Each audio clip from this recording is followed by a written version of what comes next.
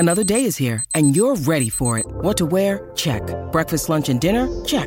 Planning for what's next and how to save for it? That's where Bank of America can help. For your financial to-dos, Bank of America has experts ready to help get you closer to your goals. Get started at one of our local financial centers or 24/7 in our mobile banking app. Find a location near you at bankofamerica.com/talktous. What would you like the power to do? Mobile banking requires downloading the app and is only available for select devices. Message and data rates may apply. Bank of America N.A., member FDIC. When you need mealtime inspiration, it's worth shopping Kroger, where you'll find over 30,000 mouth-watering choices that excite your inner foodie. And no matter what tasty choice you make, you'll enjoy our everyday low prices, plus extra ways to save, like digital coupons worth over $600 each week. You can also save up to $1 off per gallon at the pump with fuel points. More savings and more inspiring flavors make shopping Kroger worth it every time. Kroger, fresh for everyone. Fuel restrictions apply. Hello, I'm Scott Soshnick. And I'm Eben Novy-Williams, and this is the Cinderella Peacocks sports business podcast, The Sporticast.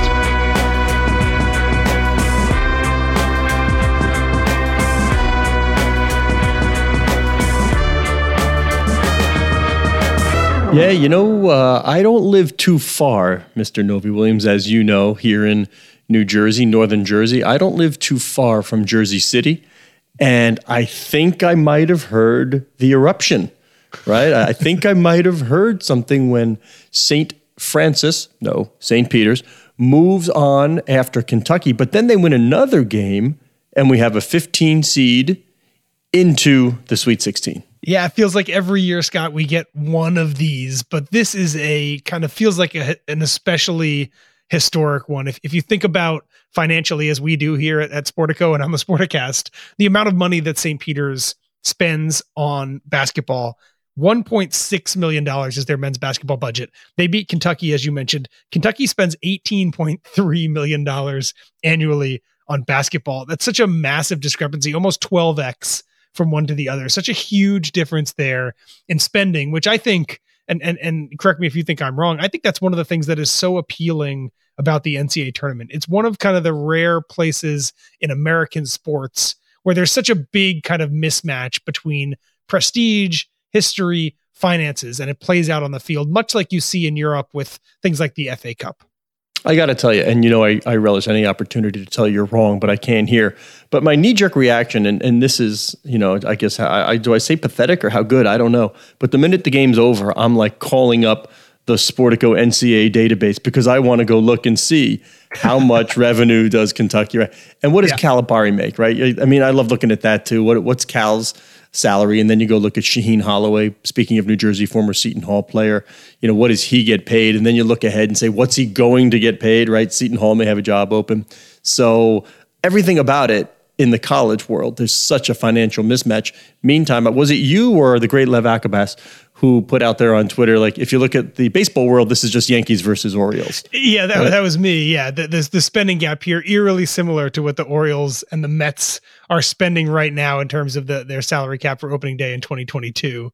So I think that's a great point, Scott, because I do think it's especially interesting that in one sport, these things feel like they're massive upsets. And then in baseball, we have just become accustomed to two teams that could very easily play each other that are spending this differently. And that's obviously the difference between sports with a salary cap and sports without a salary cap.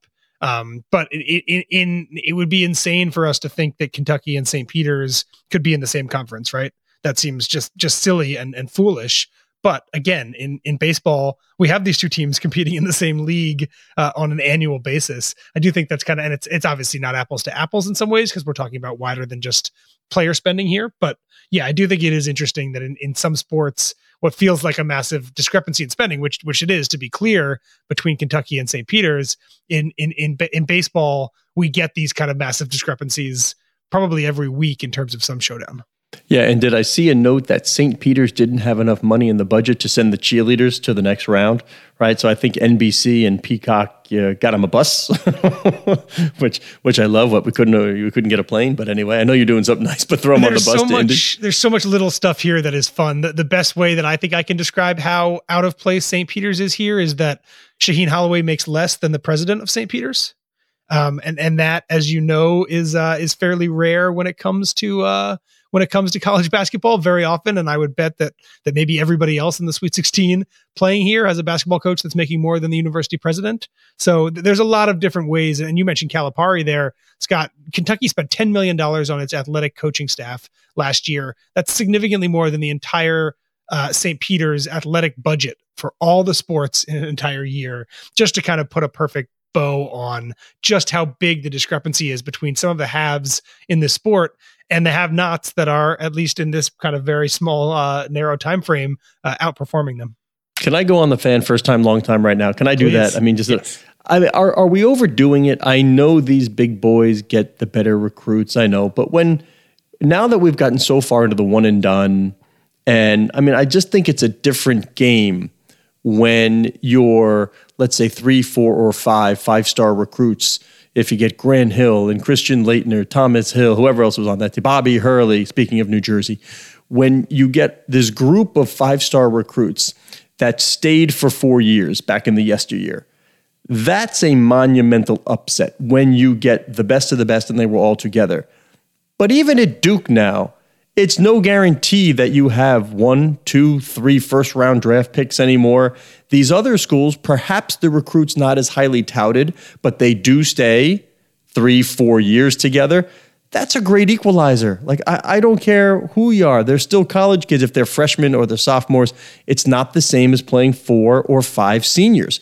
And that is a great equalizer. Have we made too much? And we've had the debate so many times, Evan, and I love this, about what's more powerful, the brand of the school or the brand of the player. But man, it really does tell you something. And I know they had good records and they deserve to be, 1 seeds and 2 seeds. I get it. But the enduring brand power of Kentucky basketball, Duke basketball, how much just inherent bias is there? And that's a power program, it's a power this or that, without a real evaluation of how good is this team?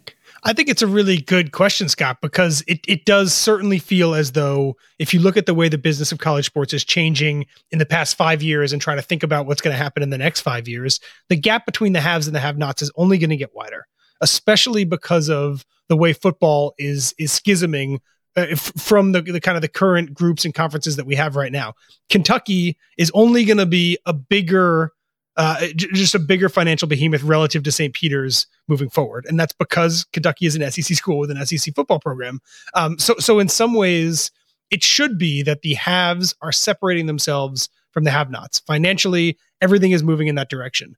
But the opposite, which is what you said, is also true, which is that if you look historically at the NCAA basketball tournament, the lower seeds, the ones that are more likely to be your mid-majors, your schools like St. Peter's, are doing better than they ever have been historically in this tournament. So we are getting both of those two things simultaneously, a separation of the have and have-nots, and the have-nots also doing better in the basketball tournament than they ever have. I think that's super fascinating. I think that you are probably right in that the one and done and the change of the way that high-end talent stays at schools, I think is certainly a factor here. I can think of maybe one or two other things that might be playing a role here in some ways, but it is an interesting dichotomy, I think, for sure. This idea that as the rich are getting richer and richer, at least in one corner of the college sports world, at basketball, albeit a very high profile one, those smaller schools are actually starting to perform better than they ever have been. Yeah, and by the way, on the women's side, we've seen plenty of upsets, which I think is great for the game. Which is rare, super because, rare. I mean, how tired can you be of seeing, Baylor and UConn Stanford, and Tennessee back in the day, Stanford, right? The fact that anybody is upsetting number 1s and 2s and 3s, whatever it may be, that's fantastic. Now, I show more interest because I don't know who's going to win. Here's an interesting one for you, just staying on St. Peter's for a second, because you live in New Jersey. If you were a St. Peter's fan in New Jersey and you wanted to bet on the Peacocks to win in the Sweet 16, or if you had an idea they were going to beat Kentucky, you would not have been able to through legal channels. The New Jersey has been a legal sports betting state essentially since the moment the Supreme Court overturned the federal ban a number of years ago. But New Jersey is also one of those states. New York is another one where you're not allowed to gamble on your local teams. That is a rule that was put in place in some ways, or the motivation, Scott, was they kind of wanted to separate the schools from the pressures of having local people gambling on their games, which I think you can maybe understand on one hand. On the other hand, anyone who lives in New Jersey who's captivated by St. Peter's and wants to gamble on them now has to do it in an unregulated market of some sort. They have to find a bookie. They have to go offshore. It certainly feels to me like that is a rule that is achieving maybe the opposite goal of what legalizing sports betting is. But I do think it's interesting now that as St. Peter's continues this run, people in New Jersey, even people in Jersey City where St. Peter's is located, are unable to open their phones and gamble on the Peacocks. And that seems actually kind of problematic to me.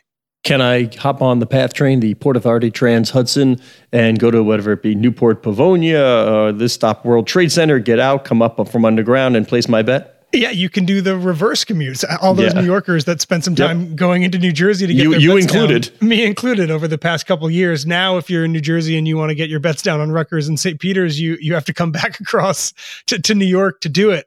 It just seems like a kind of an interesting quirk of the sports betting laws, one that's actually become fairly popular in other states. Again, you can't bet on Syracuse games here in New York.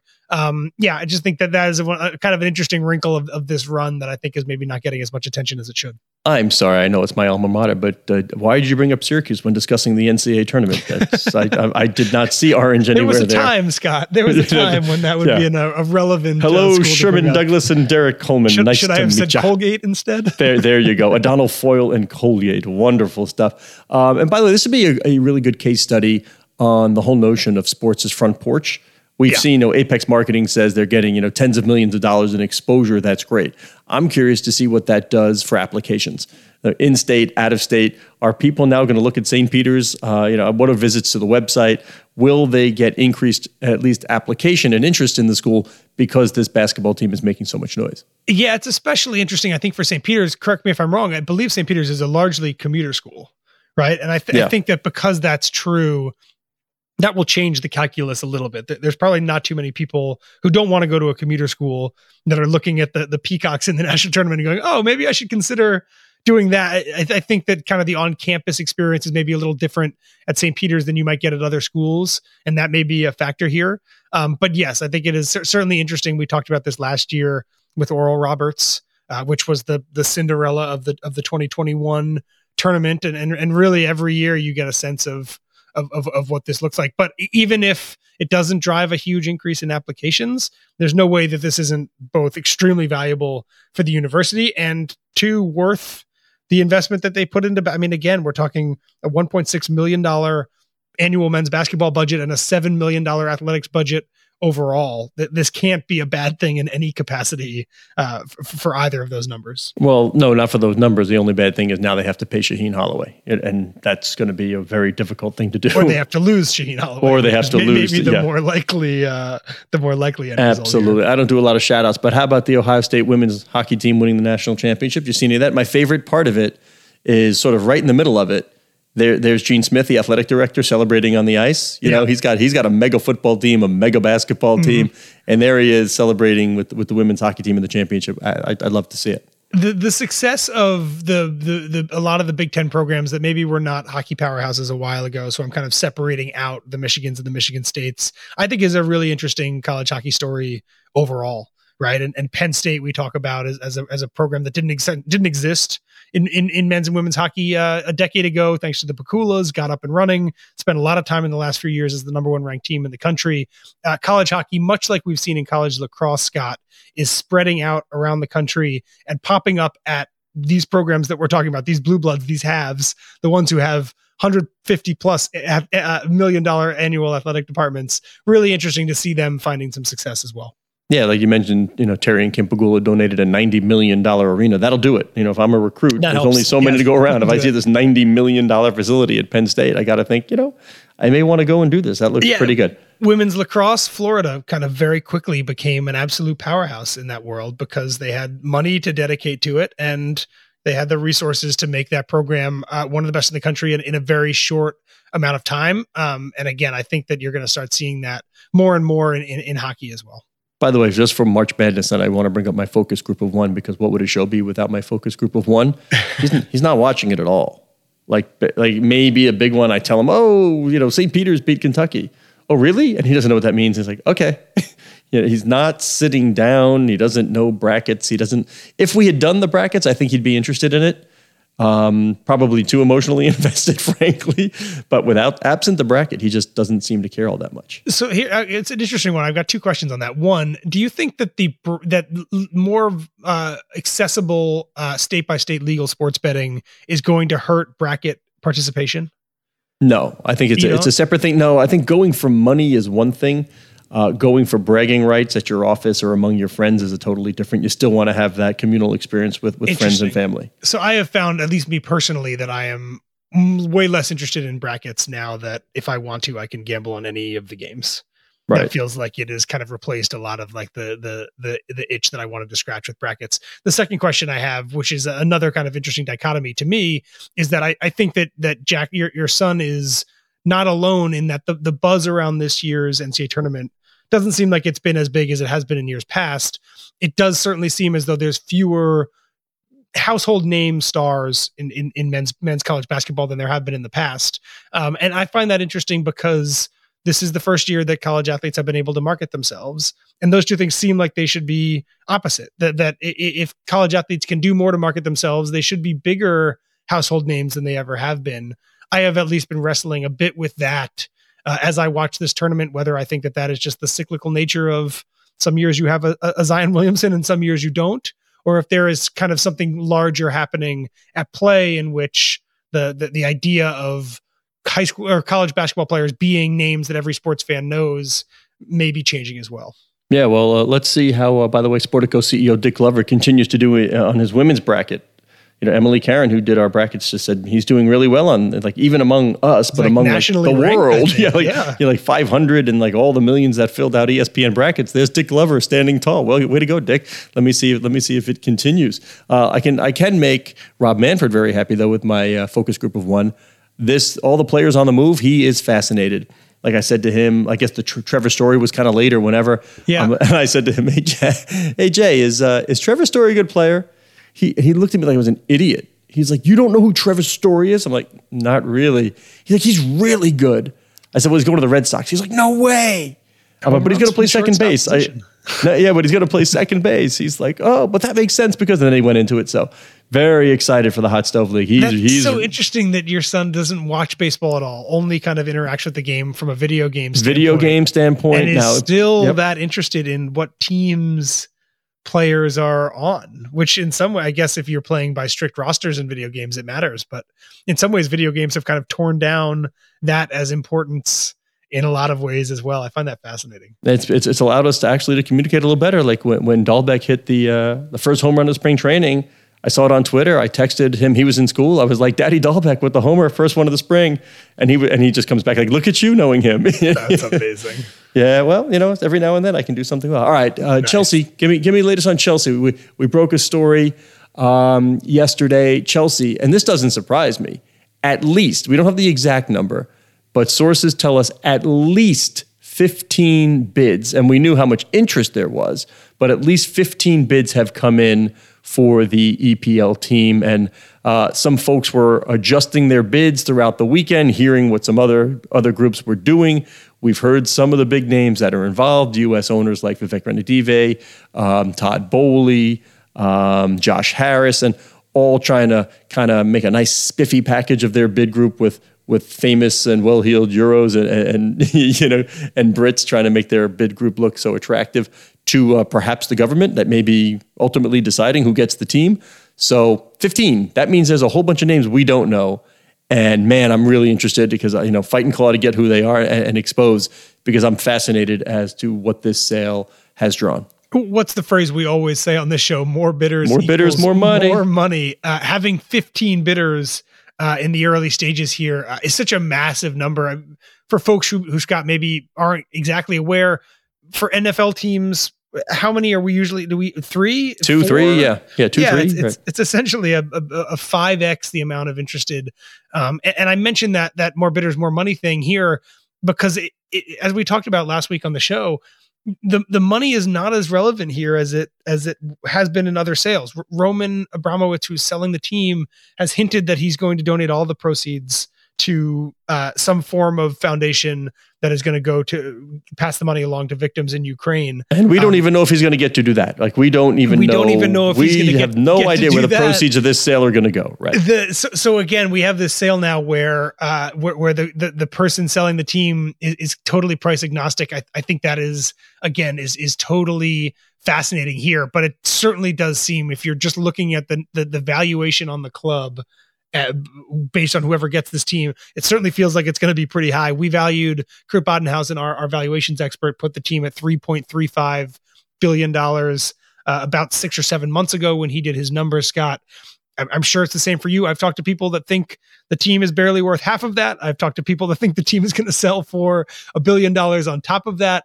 It does certainly at least seem right now, 15 interested bidders, that we may see numbers on the higher end of that spectrum as opposed to the lower. I'm going to tell it as one banker said to me this very morning. If you win the bid, did you lose? It's an interesting question because, as we know, for every deal, right? The way it's being operated right now by Roman Abramovich, he's losing $150 to $200 million a year owning Chelsea. And he's willing to do it because he has the money. It's a passion play. That's fine. However, is that sustainable? And if not, if you do cut the spending on players, does Chelsea remain Big Six? Do they win? Do they make Champions League? Are they that dominant global brand that they are right now? I do not know.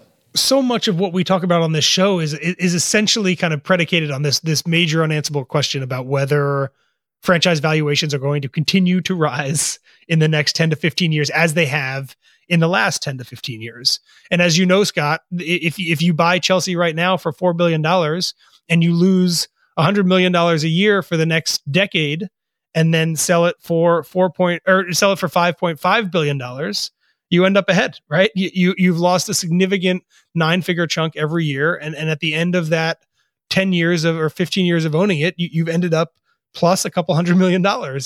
So yeah, I think we won't know, right, for a very long time, whether whoever wins this auction is the winner or the biggest loser, until we get a sense of how expensive it remains to compete at the European soccer level. Theoretically, if it becomes harder and harder for people with unlimited funds, and I'm talking sovereign wealth funds and Russian oligarchs, for example, if it becomes harder and harder for them to buy in to this level, does the level off? Do the teams that do have that backing, do they kind of push the envelope even further to separate themselves? There's so much kind of interesting economic unknowns right now in European soccer, because as we've talked about, there is no salary cap. Chelsea has no idea in 5 years what it's going to have to pay for talent, because it just doesn't know where the market is going to be set for the top tier talent that they need, the people they have to hire if they do want to compete for Champions League titles and for Premier League titles. And let's keep in mind that with these sophisticated investors and owners, that sometimes having a loss in one property is not the worst thing to offset gains elsewhere.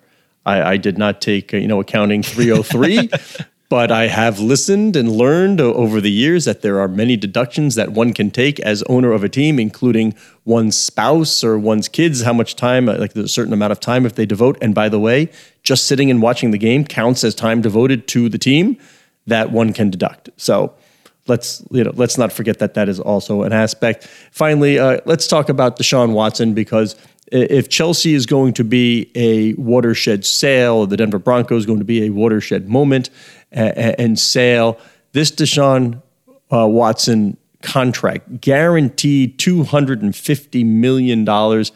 This is, as I said when it first happened, I'm like, what did he switch to the NBA? like, is this what? When did Deshaun Watson leave the NFL and become an NBA player? Because that's the kind of contract it is.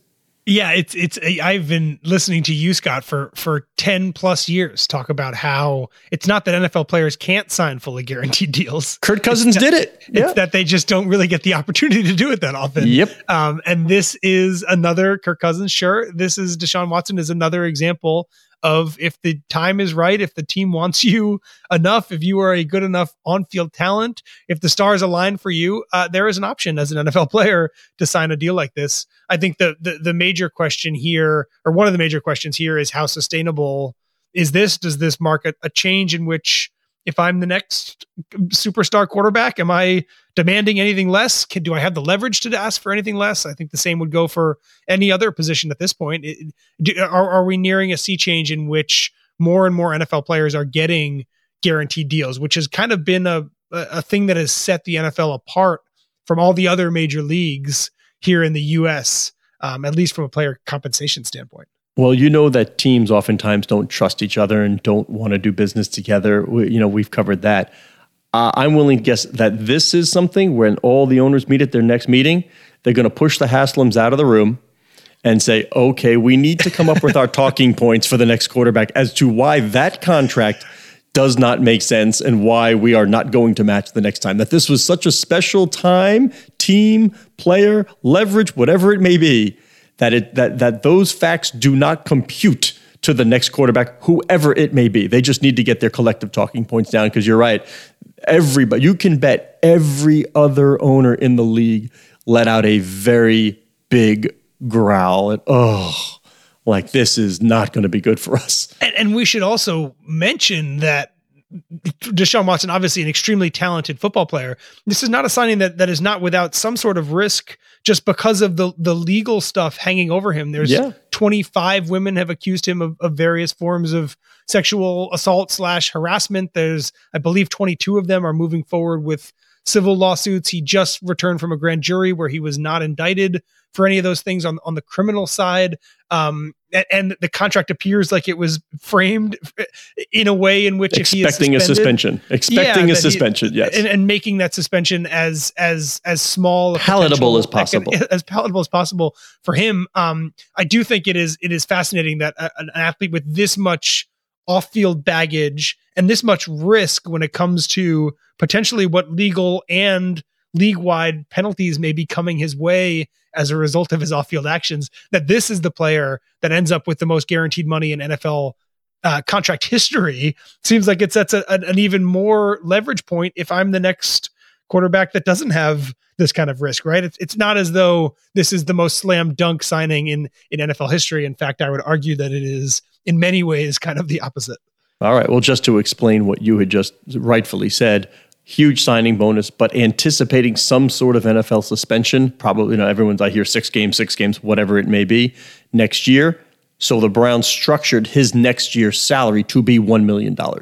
So that is the least that he could be impacted over the course of the contract. He's going to get the boatload of the money, barring any other unforeseen problems. So you had it right. Anyway, he is Eben Novy-Williams on the Twitter at Novy_Williams. I'm Scott Soshnick on Twitter at Soshnick. Our producer is Matt Whitehurst. Thank you very much, Matt. Our social media editor is Cora Veltman. She loves it when I remind you that the show can be found at Sporticast, which is the hub of what will soon become the Sportico Media Network.